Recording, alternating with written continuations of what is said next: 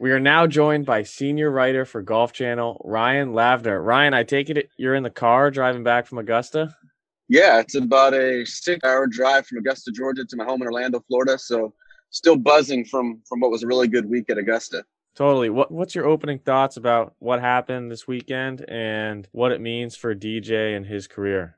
Yeah, I mean, there's just so much to unpack from this year's Masters, from the 10 that Tiger made to Bryson not living up to the expectations that we all had for him. But I don't think you can find a more deserving winner than Dustin Johnson. It's the first time since 2002 that the number one ranked player in the world won the Masters, and I don't think there's been any doubt over the past couple months that this is the best player in golf, and that when he's cooking like he was last week at the Masters, everyone else is playing for second. I think there was the only little bit of drama was whether DJ and his 54-hole record could stand up on a day when you knew that a couple of guys were going to make runs at him. But for him to close with 68 and to set the 72-hole scoring record at Augusta National, the first time ever that it's been played in November, I thought it was a really resounding statement for Dustin Johnson, and he showed that, at the age of 36, which is a lot older than a lot of these guys that we talk about now on the PGA Tour, he's still got plenty of good years left ahead of him.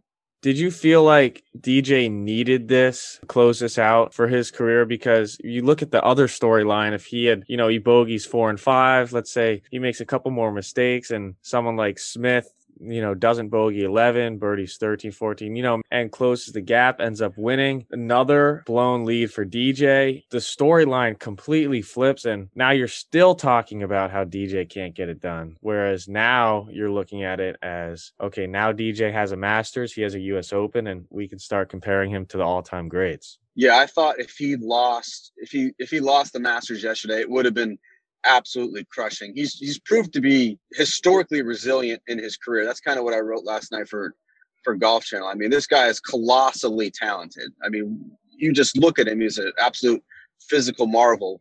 I mean, no one in the game's long history has ever blown their first 54-hole leads in a major. No one has done that. Right. And Dustin Johnson did that. And so to enter the final round with a 4-shot lead, and then that lead was down to 1 by the time he walked off the 5th green, there was certainly a sense of, oh, here we go again. And the shot of the tournament, without a doubt, was his 8-iron that he hit into 6 to 8 feet. Him pouring in that putt, Sungjae making bogey, that was the tournament right there. His pursuers never got closer than 2 shots the rest of the day, and that was the shot that kind of settled his nerves and allowed him to play with the freedom and the confidence that we've seen his entire career. Do you think it's surprising that he picked up right where he left off as he came down with COVID? A little bit. So this was a situation where he had to quarantine for 11 days, and it actually zapped him pretty good. Like, I was talking to his swing coach yesterday. Dustin wasn't moving well at all the prior week in Houston for his one and only tune-up event. And on Thursday night after the first round, they had a range session where they just wanted to get his body moving. So they literally swung as hard as he could with a wedge, with an 8-iron, and then with a driver, just to kind of free him up. And that's all it took. Like, when you have a mega talent like him, he's just got to sometimes have something as small as just getting his body loose. And he wound up ripping off a couple of 66s and a 65, finished second last week in Houston. And then I think everyone knew, heading into the Masters, this is a tournament that he's played really well over his last 4 appearances, top 10s in all of them. Had a chance to win in 2019 before Tiger won it. And so, it's just a small thing. It doesn't take him very long. He's been playing golf a long time. He's got the same shot pattern over and over again. Once he clicked after that rain session on Thursday night, it was over. I think what people are failing to note, amongst the whole scoring record, is the fact that this golf course was really soft, and it's incredibly difficult to separate yourself from the field on a really, really soft golf course. And DJ blew everybody out of the water. Yeah, I mean, there's already been some chatter. A couple of our Golf Channel people were at the bar last night. We were talking, and Brandel Chambly actually mentioned that if this Masters is going to have an asterisk on it, because no patrons certainly made it easier for DJ in the final round. There's, without a doubt, it was easier for him to win this Masters without having tens of thousands of fans. You might make the case that, hey, they could bring him along, but they would also get super jazzed watching Rory make a run and Cam Smith make a run Sung Jae making a run, Justin Thomas before the final round. It just would have been more difficult. But you bring up a good point in that it was so soft, and the mix of Bermuda and rye around the greens made chipping a whole lot easier than it's ever been. Chipping out of rye during the spring is pretty straightforward, but it's also cut down really low, and it kind of determines what type of shots you're going to play. These guys were hitting shots that we've never seen before, like these little soft pitches around the green, putting tons of spin on it. That certainly made it a little bit easier. And I was actually really surprised. Like, they didn't get a ton of rain. Like, they only got an inch of rain, and it was on Thursday morning. And that course on Sunday afternoon, it was still receiving shots. Guys were still spinning back mid-irons into the greens. That was really surprising to me. So I think it kind of debunked the myth of the sub-air system as well. Like, it sucks the moisture off the greens if there's an absolute deluge, but like you don't magically transform the golf course from soaking wet to fiery and fast like we like to see it in April. Yeah, sub-air just gets a really wet course to playable condition. It doesn't make a soft course firm. Exactly. And like that was actually the really surprising thing to me. I'm sure it had something to do with the climate and the growing period that they've had, which has been a pretty unseasonably warm fall in Augusta. It was really humid last week, which didn't help in terms of trying to get the course as firm as possible. But that was really a thing to me. I would have figured that without rain over the last 4 days, it would have played differently over the weekend, and it just didn't. I mean, you had great scoring. That's nothing to take away from DJ. I think he probably still would have won, even if it was firm and fast. But the golf course certainly played differently than I think a lot of people were anticipating.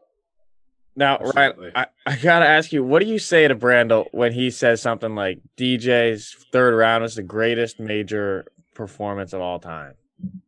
Is that what he said? I think he said something along the lines of, this is one of the greatest statistical rounds in major championship history. Statistically, it was. Like, statistically, we're looking at a top 5, top 10 round ever in the majors. Now, we have to couch that with what we just talked about in the golf course playing a little bit more benign and docile than we were all anticipating. But he's still the only one who did it. I mean, he's still the only one who shot a bogey 365 in order to tie the 54-hole scoring record and to set himself up with a 4-shot lead for the final round. Statistically, yeah, he is right. I think when you take into context the scenario, the circumstances, that I think we'll look back on it less as a historic round and more as a really impressive round, and certainly the round that won him the Masters. So moving on to, I'd like to talk about Rory a little bit. He's kind of had so many of these fake Sunday charges. He's just too far back. And I was listening to him in his press conference on Sunday, and he was talking about how he loses 10 to 15 pounds every Masters week because he's so stressed out. And it just seems like Augusta's gotten in his head to where he's shot himself in the foot on Thursday and can't recover. The 75 that he threw up on Thursday was just disgusting. Like, there was just no rhyme or reason. And I know he hasn't been playing great since the restart this summer, but like, he's coming off making 29 birdies at Sherwood just a couple of weeks ago. He was absolutely striping it in the practice round. I watched him rip off 5 or 6 birdies in a row during his Wednesday practice round. Like, he was absolutely on fire. And then he gets on Thursday at the Masters and he just totally psychs himself out. There's a stat floating around on Twitter, like his score in relation to par in the Masters since 2015. Obviously, he hasn't won one since the PGA in 2014. Since 2015, it's like 150 shots difference. His round 1 score in relation to par versus rounds 2 through 4. Like, that is a statistical proof of a guy who's putting too much pressure on himself. And personally, as a sports writer, it's eye-opening to me when he talks about that he's putting too much pressure on himself. Like, just figure it out, man. Like, you're a professional athlete. You've been number 1 in the world for, I think, the 3rd most weeks all time. You've won 4 majors. You've done everything in the game. Like, go see a sports psychologist. Like, go on a bender early week. Like, I don't know. There needs to be some way for him to alleviate the stress and the pressure that he's feeling, because he just can't figure it out. I saw a tweet that he said that that he should bring Wade Boggs on his private jet. I mean, at this point, he's got to try something. It's like that's what I always say about Jordan Spieth. Like, what's the definition of insanity? That's what Jordan Spieth has been doing for the last 3 years. Just try something new. He's doing the same thing over and over again. New caddy, like just do something. And I feel the same way about Rory and his major performance. I like last year, he blew up at Portrush, and that was after what I've actually thought he had a good start at Pebble Beach. He shot, I think, 2 under in the first round, and that was just kind of what he needed because it has been. You can count on one hand the number of times that he's opened with a good round since 2015 in the majors. And it's the only reason why he has not won since then. His first round performance is the only reason he has not won a major since. Ryan, I think you make a great point there. It's like, when's the last time that after the first round, you've said to yourself, Rory can realistically win this thing? Yeah. Like Pebble last year, I really thought was going to be a turning point. You guys can look it up. I'm fairly certain he shot 2 under in the first round, and I thought that was it. But he didn't play great the rest of the round. He said the opening round was kind of smoke and mirrors. But like, at least he had a chance. Like at least right. he didn't know that he had go out on Friday and shoot a 65 or a 66 just to try and make the cut, which is what he's been doing. Like he's just. I know he's more comfortable in that chaser position. I think a lot of great players are, but you just can't start 10 shots back when you begin the second round. You can't do that. You're not going to win.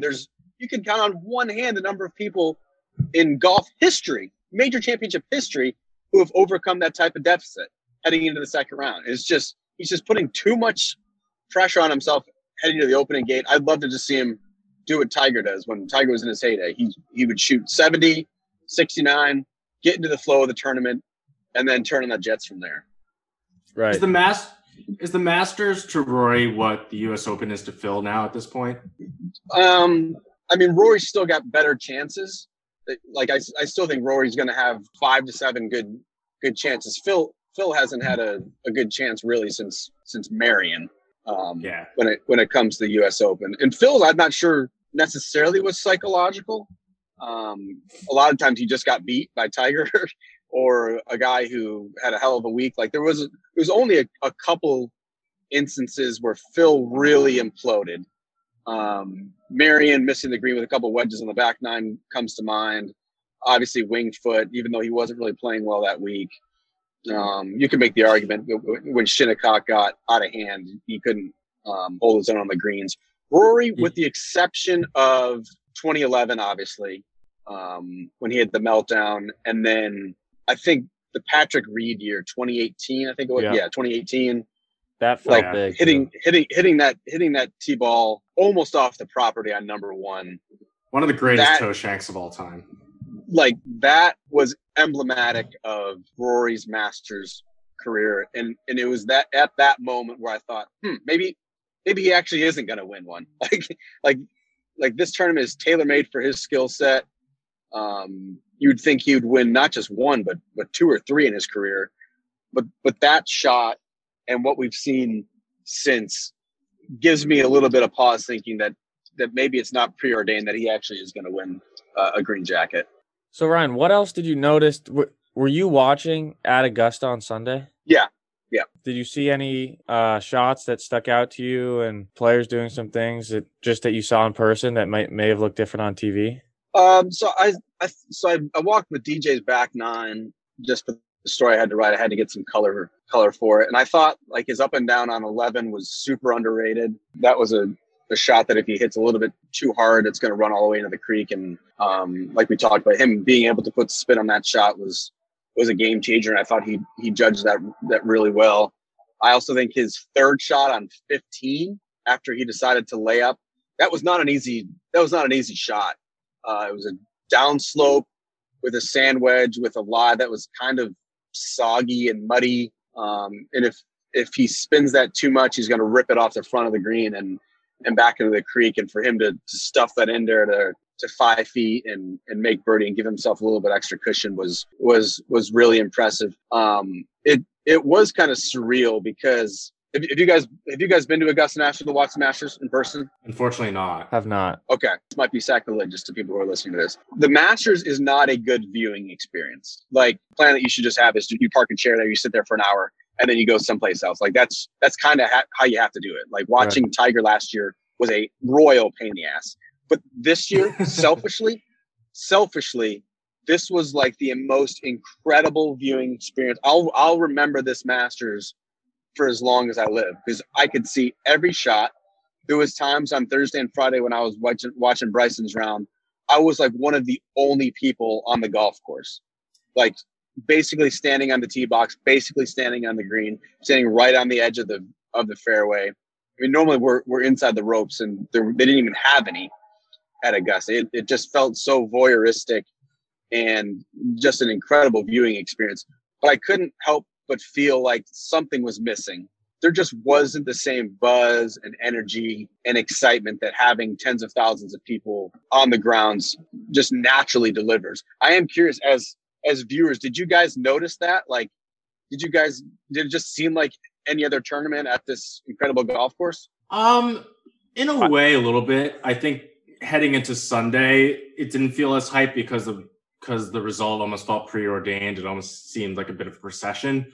But going into the week, I think there was a little bit of burnout just because there has been so much golf ever since June. Yeah, I think that's certainly fair. And look, players can psych themselves up, and they've got ways to do it. But it just even that, like, they just didn't seem as excited. Like, there wasn't the same type of nerves on the first tee. Like, yeah, you know that millions of people are watching you, but if it's only 50 of us standing around the tee, like, it's just different. It just feels like a really special practice round. And so, unfortunately, talking to a couple folks yesterday at Augusta, like, I'm not sure it's going to be all that much different in 5 months when the Masters returns to Augusta. I think there's a pretty good possibility that we could see maybe 5,000 fans on site. Wow. But if you watch the golf tournament a couple weeks ago in Houston, there was 2,000 fans on site there, and like it wasn't anything special. Like you barely would have noticed that they were even there. So I think we're probably in store for another pretty quiet Masters here when it comes around at 5 months, because they're going to have to make this decision here by February 1 at the latest about what they want to do. And it's hard to imagine that the country's going to be in a better position than it is right now heading into the winter. So when you're walking the property and following on Sunday, how are you keeping track of where the lead's at? I mean, I know there are leaderboards around, but I guess you didn't really see many other shots besides DJ's group on Sunday. Yeah, like I was super commit. If you go and follow a group, like you're in the blind. Gotcha. And that's why a lot of golf writers they'll sit in the media building during the final round, just because if it's a super bunch leaderboard, you can't have the viewer know more than you do.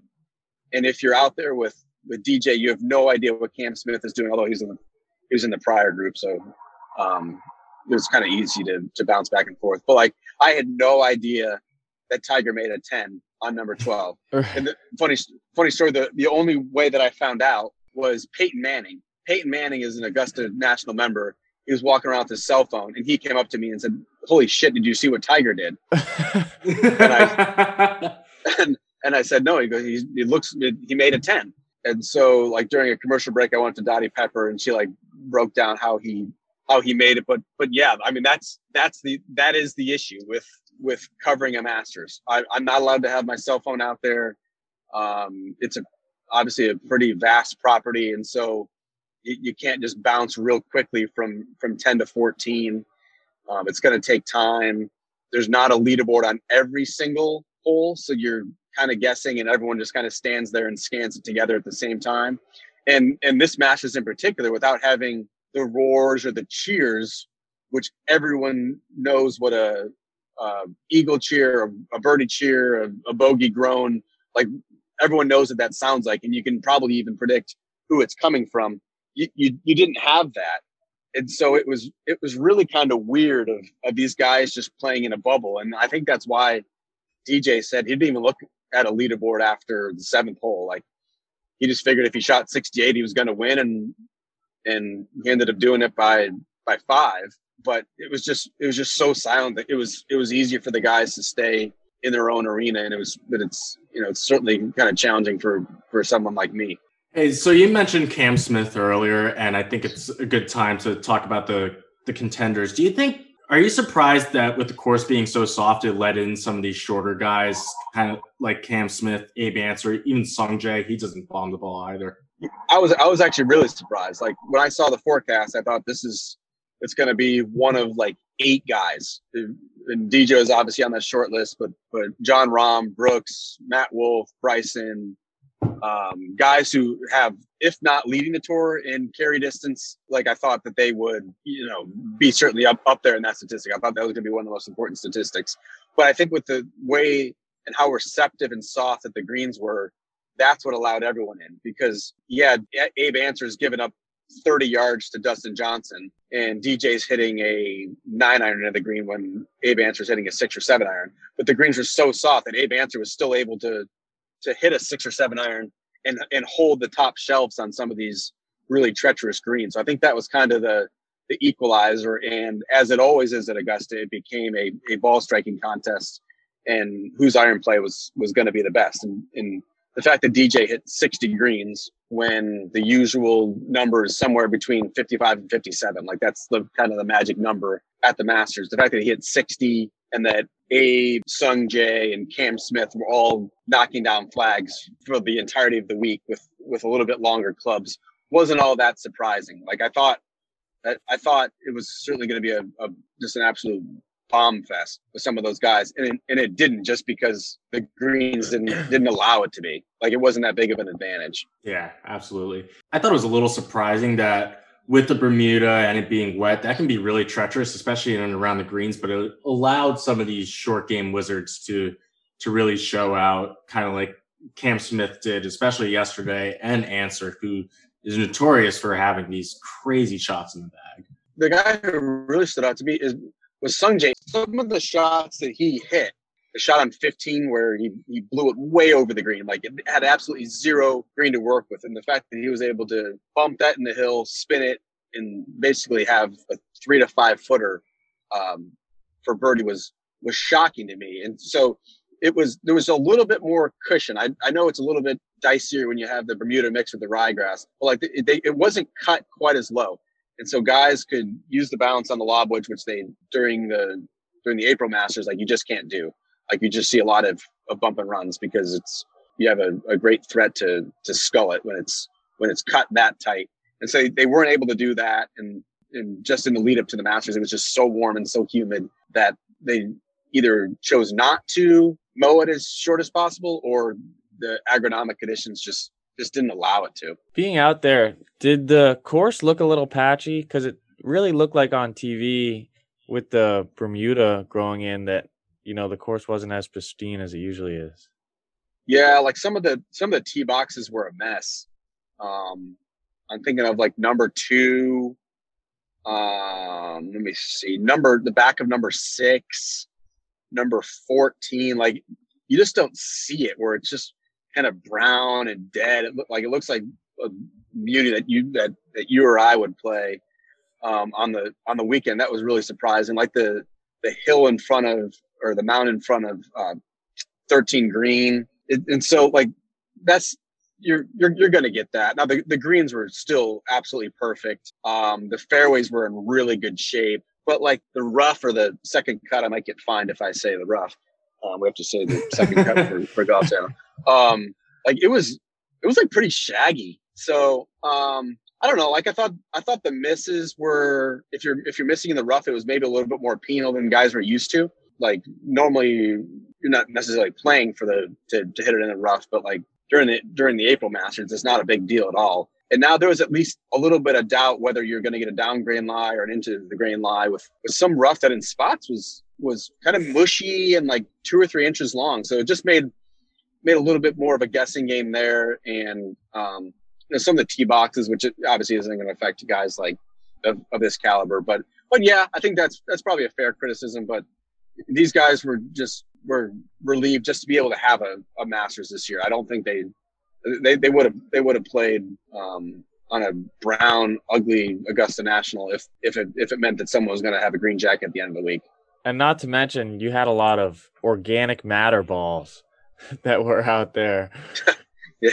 Yeah, that was a big problem. Like, Augusta's never going to play lift, clean, in place, and the way that they mow from green to tee, and the way that it was a little bit soft, and the fact that you're picking up mud, and it's on a lot of draw bias holes with water on the left. Like, it was a little bit of a disaster for those middle rounds, because I mean, guys are getting 8 to 10 mud balls around, and they just couldn't criticize Augusta National for not putting ball in hand, even though it was obviously kind of affecting what they were able to do with the golf ball. Hey, what are your thoughts on JT this week? Because this is really probably the first time he's actually really contended in the Masters. He's one of those guys that also notoriously struggles on the green. You'll notice that he goes into the green book a lot, and they don't have those at the Masters. But I thought this week, again, his course management and some of his decisions really kind of bit him in the butt. Yeah, I think it's a fair criticism. I think he said it after his round yesterday. Like, he can't wait to get back in April, because the way that the golf course played in November was totally different. And whatever institutional knowledge that these guys have picked up over the past 5, 10, 15, in Tiger's case, 25 years, like, you could throw it out, because the golf course was just playing so differently. And the fact that in all of his appearances now at Augusta National, Justin Thomas has gotten better and had a higher finish. This week he finished 4th. I think he's, if not the favorite, a top 3 favorite for Augusta National. I think he's really figured out how to play the golf course. He's made some pretty big strides with John Graham on the greens over the past couple of months. And, he's still prone to a little bit of over aggressiveness, which I think is probably what bit him this week. But he wants one desperately, and I would think that he's gonna pick up a Masters title here in the next 2 or 3 years for sure. Do you think Bryson is gonna come back in April and be a favorite again? Yes, I do. And you give him now 2 months before he plays again. He's going to tee it up at Kapalua. He's going to figure out the 48-inch driver. Whether that gives him a substantial advantage over what he is already doing remains to be seen. He's probably only going to pick up about 15 yards. And I think it'll also help in April, the fact that the golf course, it can't play any softer. And so, the game plan that he had established and some of the clubs that he thought he was going to be hitting into some of these par 4s and par 5s didn't actually come to fruition, just because there wasn't enough rollout. But you give him 2 months to have a nuclear driver, and give him 5 months now to work on the part of his game that really needs fine tuning, and that's his wedge play. That's the reason why he won at Winged Foot. It wasn't because he was so much further than everybody else. I mean, Matthew Wolff on most holes was driving past Bryson. The reason why Bryson won was because his wedge play was great. His short game, didn't require a whole lot of creativity around the greens, and he putted as well as he typically does in the PGA Tour. That was an area that was missing last week. His iron play was dreadful, and he's complaining about his clubs and his golf ball. So I never doubt him. He's always going to figure it out. And I think if you give him 3 to 5 months to dial in things how he wants to be, yeah, he's absolutely going to be a favorite, and he's going to be a huge storyline for the next Masters as well. Yeah, it feels like people are overreacting to what he did this week. Maybe he got some bad breaks, and that happens. I mean, it's golf. Listen, right? Like, he's going to have a bad week here and there, and it feels like people are looking for ways to put him in the dumps and to say that, no, he's not going to do this. He's not going to succeed with his method, and I think that's kind of unfair to Bryson. I totally agree with you, actually. Like, he got really unlucky. You figure that was a 4-shot swing when, a drivable par 4. Right. He ends up taking a triple. There's 4 shots right there. There was a trickle-down effect because he was pissed off because the volunteer came up to him on the next tee and said, "Here's your ball." And he made bogey there because he was flustered. That carried over to the next hole. So you're looking at, I didn't realize that 4 to 6. Oh yeah. So you're looking at 4 to 6 shots just right there on that one hole that likely affected him. And so if you just want to play that game, right now he's looking at being 8 or 9 under par and basically having a top 10 finish last week at the Masters. And he didn't feel well. He didn't feel well over the last 3 rounds. He said he was dizzy. He didn't have quite the same energy, the same focus, the same pop in his driver. The only thing I didn't like last week about Bryson, and I said at the time, and it ended up turning out correctly, is that experimenting the week of the Masters with your driver is not the time for that. That should have been done the week prior, and then like dance with the girl who brought you. Like you're clearly good enough. You just won the U.S. Open. You played fine in Vegas. You've had all this time off.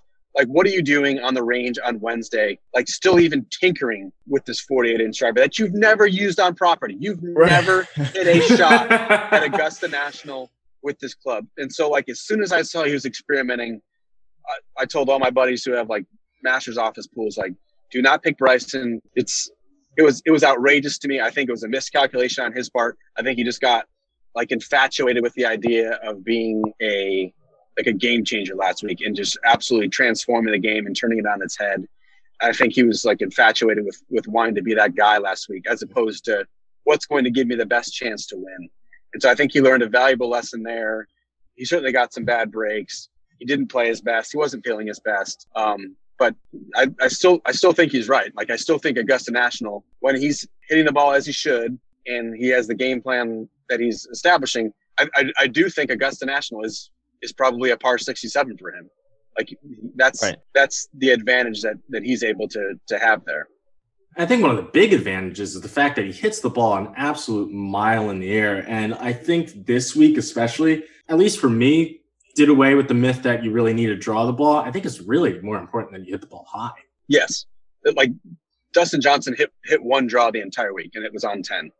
And he used a 3-wood because he can't turn over his driver. Like, and that's, since Bryson has transformed his game, that's one of the biggest, to me, bummers of not having fans this year, is that golf fans can't appreciate what Bryson is doing, what it looks like, what it sounds like. It is an absolute moonball, like, for so long, that under the right conditions, and once he gets the thing dialed in with the spin rate that he wants, like, he's just going to blow it over trees. Like, dog legs don't exist. Like, it's so impressive what he's able to do. And once, it's experiencing you have to have when you're at a golf tournament, is you have to go find Bryson and you have to watch him absolutely wail on a tee shot, because I've never seen anything like it on the PGA Tour. I've been covering the tour now for 10 years since I got out of college. Like, Dustin hitting a driver is really impressive. Rory hitting a driver, especially for someone his size, is really impressive. Bryson's drives it's a whole other level that once fans get on PGA Tour, like, I think there'll even be a greater appreciation for what he's done, especially since it's using a 4.5-inch or a 4.5-degree driver. Like, it's just insane. In a way, I'm almost happy that he hit the ball crappy this week, because he just gave us that little taster Friday night on 13 when he left himself like 120 yards in. It's like, oh, this is what really could happen in April. Like, if he's dialed in, he could literally take everything out of play. Oh, I think he hit 9-iron on 15 yesterday. Like, he had a sand wedge or a gap wedge on 13, like you talked about. He's going to do some stupid things with the golf course if it's playing a little bit firmer and he's getting more run out in the fairway. Like, there's just no way around it. And the only way he's going to lose the Masters or not be a favorite is if his iron play and his wedge play doesn't improve. If he's hitting at 350 and he's spot on with his distance control and his spin, which was a really big issue last week, then, like, it's over. Like, everyone else is playing for second. You cannot beat Bryson when he's doing what he's doing. Like, the fifth hole is a perfect example. I think it was the first round. He hit at 350 and cleared the bunker. Yeah. No one was doing that. Now, what happened with his next shot? He flew it long into the back bunker and totally squandered what was an enormous advantage. But if he hits that drive under normal conditions, when that green is impossible to hold, I mean, guys were doing it with a hybrid. They're hitting hybrids into that green, and it was stopping right there. Like, that's not going to happen in April. But if he's coming in there with the sand wedge and other guys are hitting 5 and 6 irons, that's a stroke and a half difference that he's going to have on that hole. And you magnify that and multiply that off on 4 to 7 other holes in which he have just an absolutely enormous advantage. Like, yeah, Bryson's going to be a force at Augusta for a very long time. Obviously, the main story with Tiger's week is going to be the fact that he made a 10 on 12 on Sunday, and ripped off 4 birdies coming in. 5, actually. But Oh, yeah. Yeah, he made 5 birdies. But sum up Tiger's week. Are you taking more positives or negatives from this week? I think Tiger might be done. Like, I think he's toast. There was some comments from Tiger last week that I didn't think we'd ever hear. In his pre-tournament press conference, mentioning like he mentioned like unprompted how he doesn't know how many more chances he's going to have to win back the jacket. And the fact that Gary Player said on Thursday that Tiger was so emotional driving to the Champions dinner on Tuesday night that he had to pull over because he couldn't see. He was crying so hard. There just seems to be a sense that Tiger knows that the finish line is fast approaching.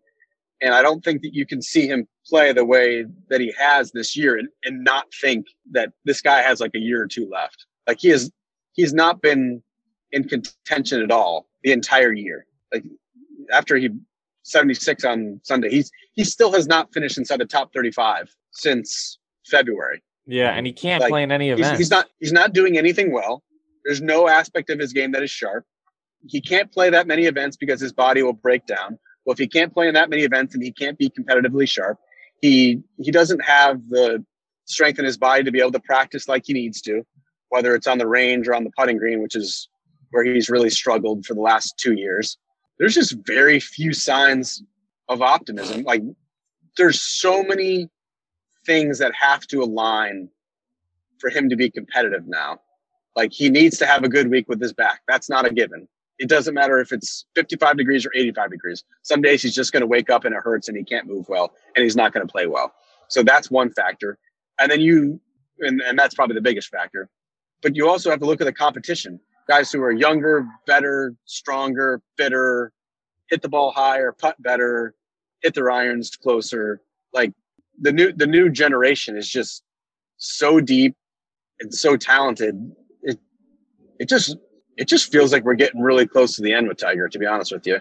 You know, he did look great day one. He played an extremely solid round. But then with the delays and the restarts and you're being called in from darkness, you're coming out early in the morning, then you have the break. You just can't handle that.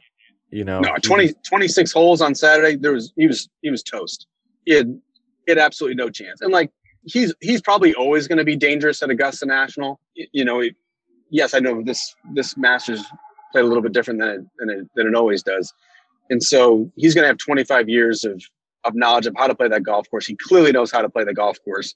But if he can't execute the shots that are required, you can have the best game plan in the world. But if you can't actually hit it where he's looking, I'm not sure it necessarily matters. Like there's just so many things that have to align. And that's what happened last year. That's what happened in the Masters in 2019. Like everything fell in place for him to win. Right. Whether it was being able to have threesomes in the final round because they had to move it up, and you know, being in the final group where he could intimidate Tony Finau and Francesco Molinari, like that was a big deal. And the fact that Brooks missed a bunch of putts coming down the stretch was a big deal. The fact that the last 4 or 5 guys hit in the water on 12, that was a big deal. And Xander backed up and Cantlay backed up. Like there's a lot of things that had to go his way that week. And totally. I think he knows that full well. And that's why he's gotten so emotional about it. And that's why he's so appreciative that he actually had that moment, because it took a lot for that Masters to go his way and for him to win major number 15. I think at this point in Tiger's career, you really do have to get him on the right golf course and where he can think his way around, kind of plot it around like an Augusta, like a Royal Melbourne. Yeah, I totally agree with you. I think the Open Championship each year is always going to be one of intrigue for Tiger, just because it's not all going to be about hitting it 325 yards in the air. He needs to rely on strategy and, if his body can allow, precision. Like those are the tests that he's going to win. He's not going to win shootouts where the winning score is 23 under par. He's going to win where it's going to be a little bit more difficult conditions. He can rely on his guile and his experience and kind of his arsenal of shots, and just keep his fingers crossed that Thursday through Sunday, his body allows him to do what he knows that he's capable of doing. Ryan, we really appreciate your time for coming on. If you just had to say your one or two closing thoughts and takeaways from this week. Certainly that I was appreciative that we can even have a Masters. It's the tournament I look forward to most. I know when we talked about it extensively on this podcast, how different it was, and probably there wasn't the same energy and atmosphere without having the fans there. And that was certainly a bummer, but to be able to actually watch a Masters this year with so much awfulness that has just engulfed all of our lives in 2020, I thought it was a great way to end the golf year. It was certainly a deserving champion in Dustin Johnson. I mean, the world number one winning at Augusta National doesn't happen all that often. And for him to do it the way that he's playing this year and to set a record in the process, I thought was a perfect capper to 2020. Absolutely. Totally. Well, Ryan, we can't thank you enough for coming on and giving us your time. Make sure you get back to your 2-year-old, and we'd love to talk to you again at some point. All right, guys. I really appreciate you having me on. I hit a chili dip. It was off the hosel. I mean, Cameron Davis is a joke. Mike, you got any takes on the eGolf Pro Tour? You already have iron covers. You already look like a giant pussy. I don't care. I honestly don't give a shit. He could be 6 feet under at this point, whoever Jesus. WD. I didn't watch a single bit of it, but I'm going to chirp at the Fairmont St. Andrews because of the name. Yeah, Paul Tesori, friend of the pod. Neiman, friend of the pod. Friend of the pod. Yeah. Friend of the pod, Aunt Betsy. Terrell Haddon, are you kidding me? And there's a raccoon, no joke, like 20 feet away. Florida. Say Florida, I'm hanging up. No! You can't say Florida!